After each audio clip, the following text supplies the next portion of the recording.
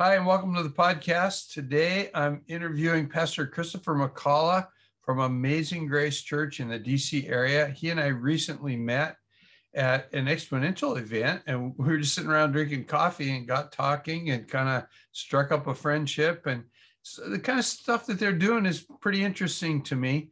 One of the reasons that I put this podcast together is to reach people who are on the front line, actually doing spiritual warfare. And I'm trying to avoid the big boys. I literally, I got a few friends and once in a while I'll bring them in. But what I really want is to speak to people who are right out there on the front line. So I'm really excited to have Christopher here. Just kind of introduce us, tell us a little bit about you. Start out with, how did you become a pastor? I want to hear that story. Awesome. Hey, Ralph.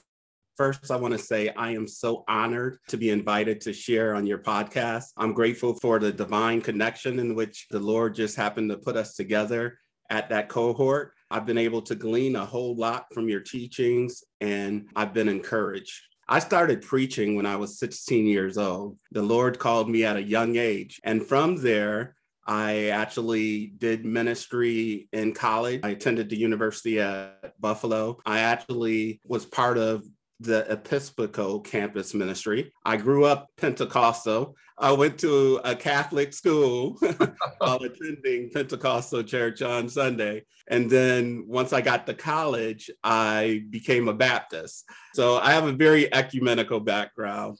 And I serve as the lead pastor at Amazing Grace Church. We launched in September of 2020. During the pandemic, we launched Sunday morning worship in person, and we've been mostly online since. We do have boots on the ground, serving homeless and doing evangelism, but all of our teaching and discipleship have been via either YouTube or Zoom there. And we're moving towards a hybrid. So we're hoping to relaunch come this Easter, our in-person services, but we're also going to continue our online presence at the same time there. So our mission is we exist to make disciples that seek the lost and embrace the broken.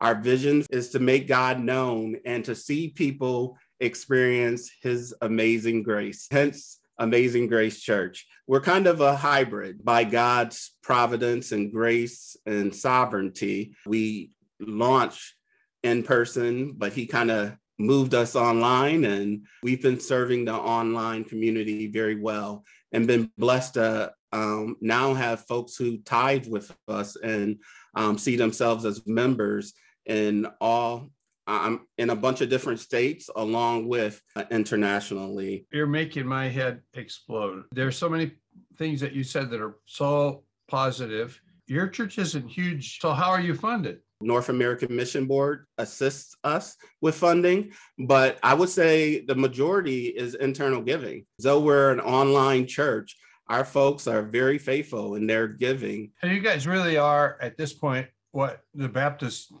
50 years ago would call a mission church. But you're already doing stuff overseas. And you sit around and say, by the grace and providence of God, we got started in COVID. Other people are going, the devil sent COVID to destroy the church, and I hate being online, and I got Zoom fatigue, and I want out of here, and and pastors are leaving the ministry. I think that COVID it's tragedy. A lot of people lost their lives. I just lost two friends in the last week. One college roommate just died day before yesterday, and 10 days ago, maybe, a guy I discipled through college. He started to get better, and then he died. That's a tragedy. On the other hand, it's been a great winnowing. The people who were not serious about church are no longer in church. And to me, I think that's a blessing, because the people who are not serious get in your way. They're the ones who complain. They're the ones who don't do anything. They waste space in a church.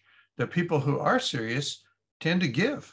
And so the people who've embraced COVID and embraced the whole online experience, a lot of them are seeing actually an increase in their financial well-being in the middle of all of this. One of the things that I always preach at people, and I'm going to preach a little bit here, is that whoever you are, you ought to have some overseas presence. Jesus said to go to the ends of the earth.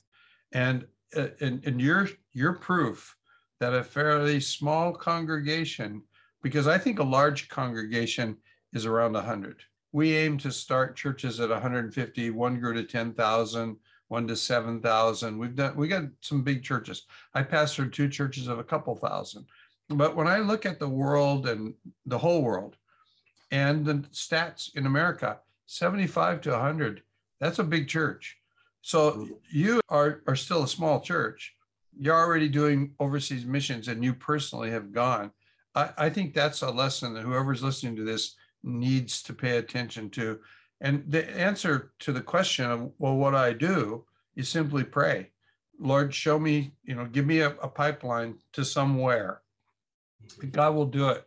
I want to challenge you and I think I already know the answer, but I'm still gonna throw it out as a challenge, because I met you at an exponential church multiplication learning community. What I didn't hear was the word multiplication in your value statement. So talk us through that one.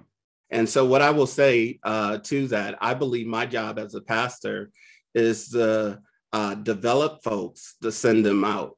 So I'm not looking so much at being the biggest church online or in person. One of the reasons why multiplication isn't on our values is just that, is we're looking to pour into individuals. And would I be right in saying that the reason the word multiplication is not in your value statement is that multiplication is such a foundational value that it permeates everything? Is that correct? Correct. So we need resources to reach people. And so that's the reason why we would love that multiplication at the end of the day. Yes. So I'm looking forward to an Amazing Grace Church multiplication network down the road, because we need more of you doing what you're doing. I want us to get into the nuts and bolts of, talk to us about the mechanics of it now, and then project it to what you think it'll look like when it really is what we would call a hybrid church. Because I think that's the future of the church, not just in America. It's the future of the church around the world. I used to go to a micro church here in San Diego that was attached to a church. Well, now it's no longer attached to a church. But we were driving 40 minutes each way to attend that thing. And we didn't have a house to meet in. So we were meeting in a huge food court in a Korean American mall. We're sitting at these tables where there's other people sitting at the same table as us, big long wooden benches. So you couldn't be very intimate. When COVID hit, we had to go to Zoom.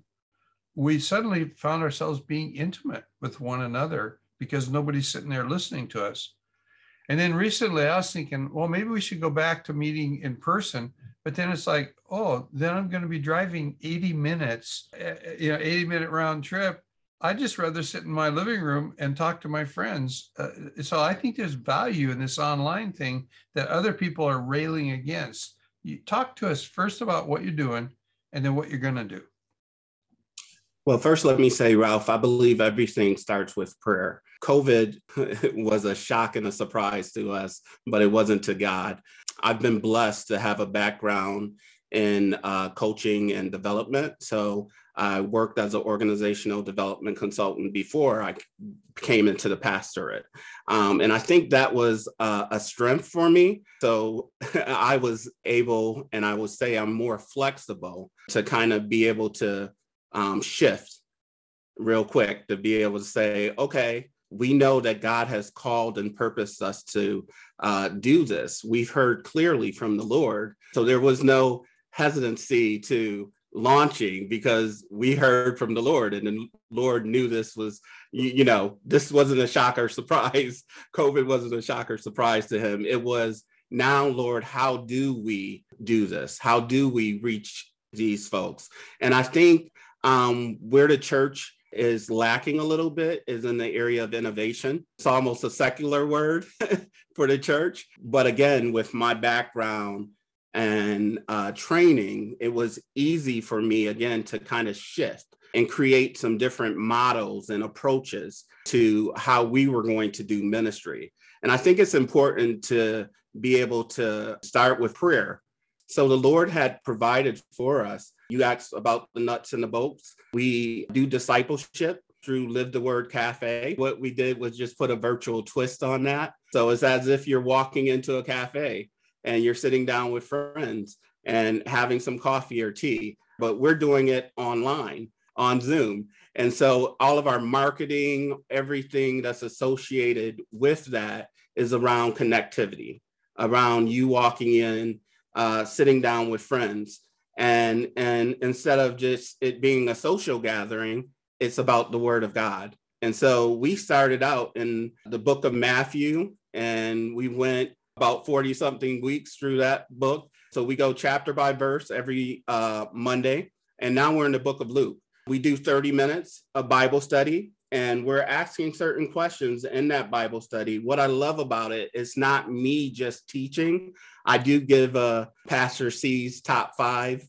It's an exegesis of the text, but it's really engaging the community that's online with us. We end it with, what is it saying to you personally? And how can you live this word or this passage in your life? And so that's Live the Word Cafe. Every week, they're leaving with those nuggets. After that 30 minutes of Bible study, of engaging the text, we actually go into a 30-minute breakout room, gender specific, and we ask them specifically, how are you doing really?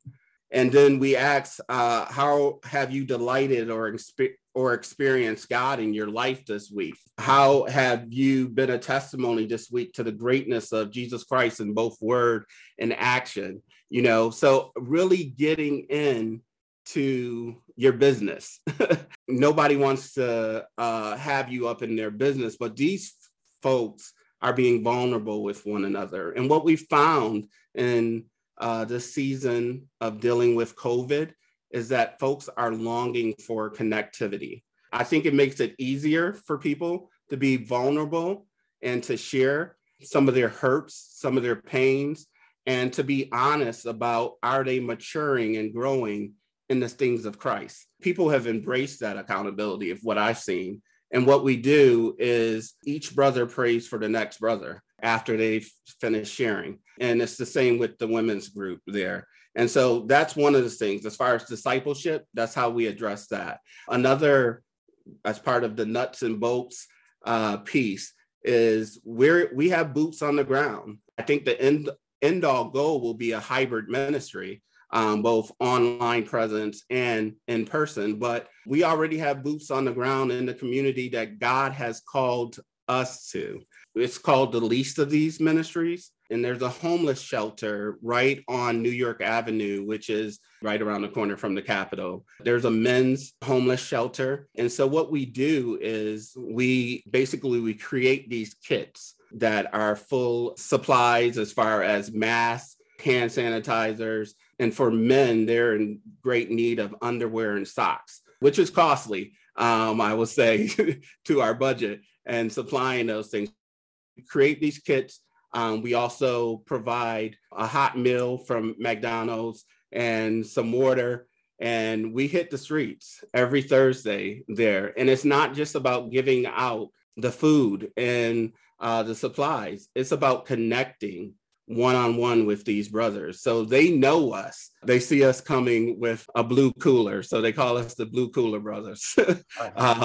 So that's what we carry the water in. But we're giving them what they need. And we're also giving them the bread of life. We're breaking bread with them. We're asking them, is there anything that we can pray for you about? We know their names. They know our names. Leave a card with them so they can connect with me. It's that type of being intentional about local missions. And then again, we have our global missions that we adopted a young student in which we actually gives to his schooling monthly. I meet with him every other week, again, online using WhatsApp. So I connect with him and I'm discipling him. And so that's a blessing. And so, again, we're intentional about certain things. I want to interrupt you for a second. As you're talking about the blue cooler deal, The thing that I'm hearing you say is we're making face-to-face connection and we're building friendships. We're not just, dumping food on people or surgical masks and bye. But if I were doing this, I would supply each person who went with me with a Connect card, with their phone number, not your phone number. Because I think the key for you at this stage in the church is as fast as you can decentralize things, so that you're already doing it, because you mentioned that in the online groups that you're rotating leadership and stuff like that. But boy, dump leadership on people as fast as you can, and push it down as much as you can. The other thing, we did a thing called Team Hope.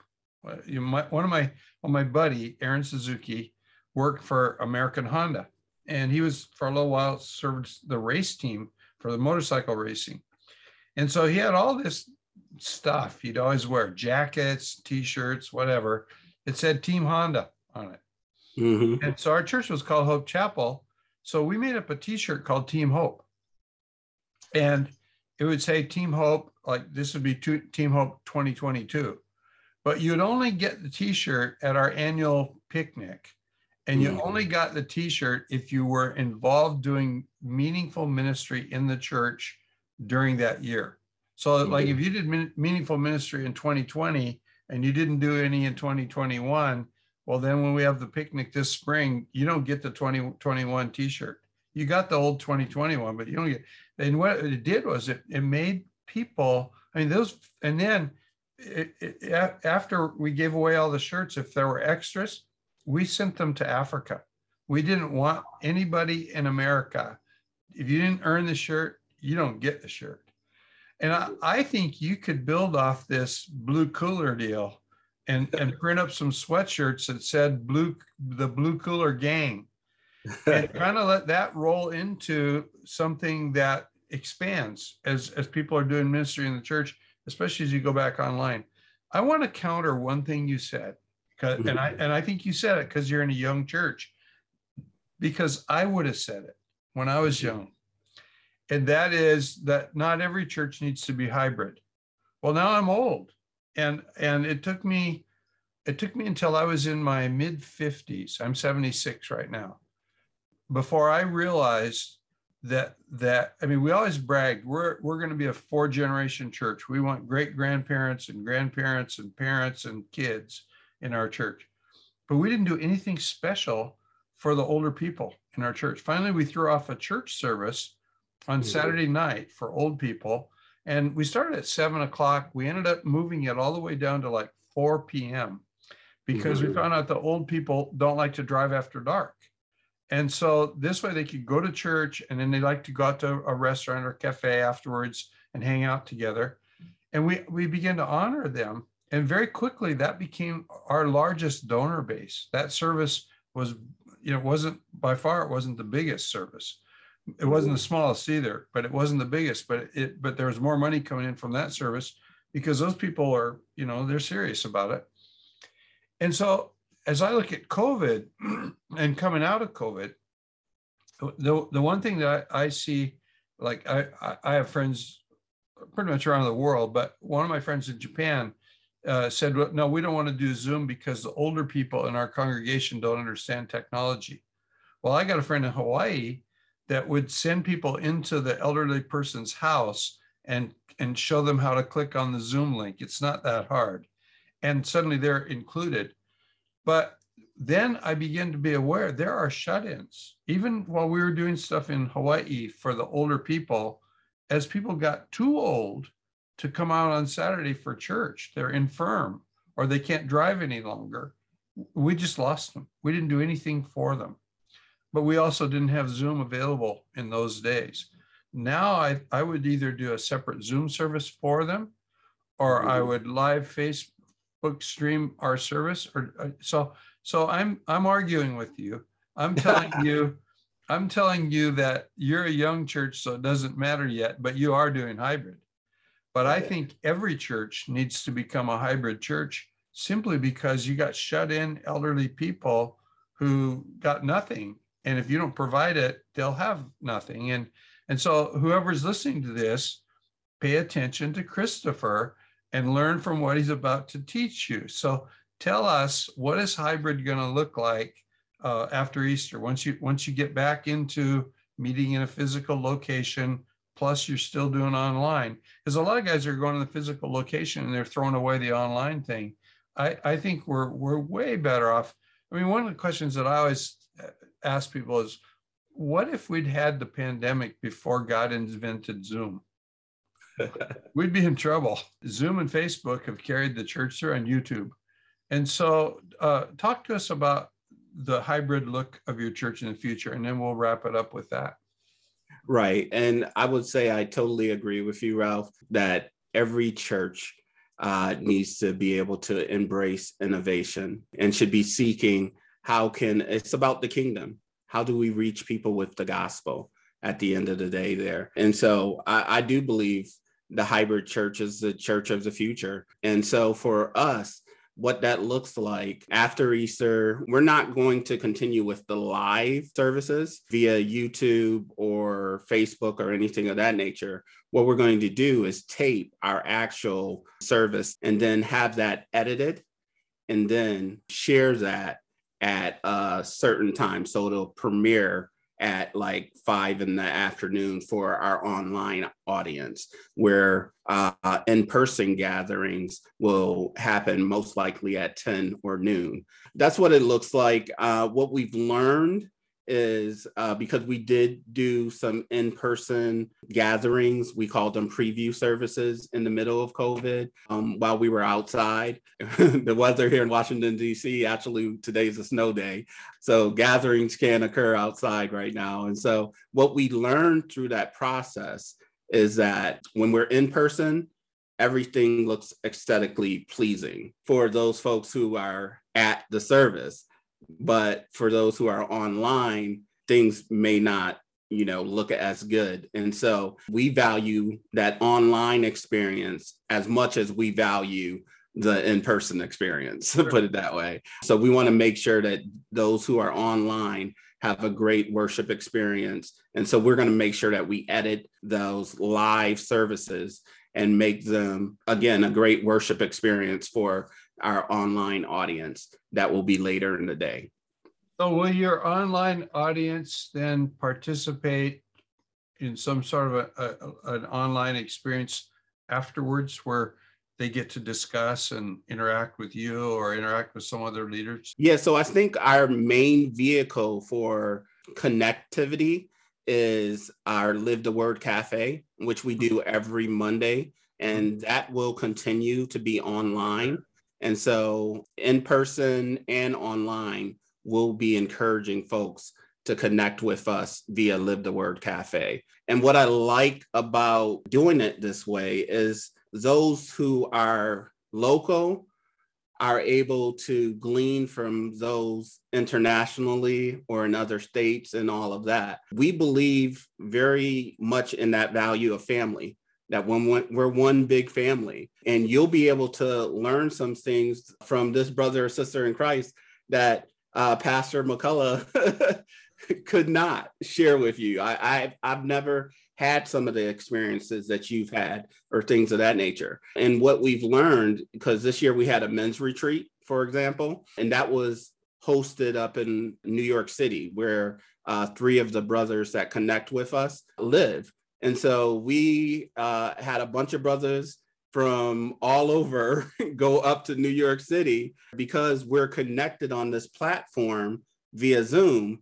So we have that connectivity, we have that relationship, and now we're able to meet in person. So that weekend was just filled with, of course, fellowship, breaking bread together in person. And so I believe there's a lot of value in having both your online and your in-person be able to, again, come together on some kind of medium. And we use Zoom as our Live the Word Cafe.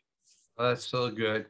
If people want to know more, and I'm sure there are some who do, how would they connect? What's your website? And I don't know if you feel comfortable giving it out, but if you do, an email address, how somebody could ask you questions and follow up a little bit. Sure. You can connect with us at www.amazinggracedc.org. And you can connect with me at Christopher@amazinggracedc.org. Well, that's really good. Thank you so much for taking the time to do this. And I Ralph, thank you.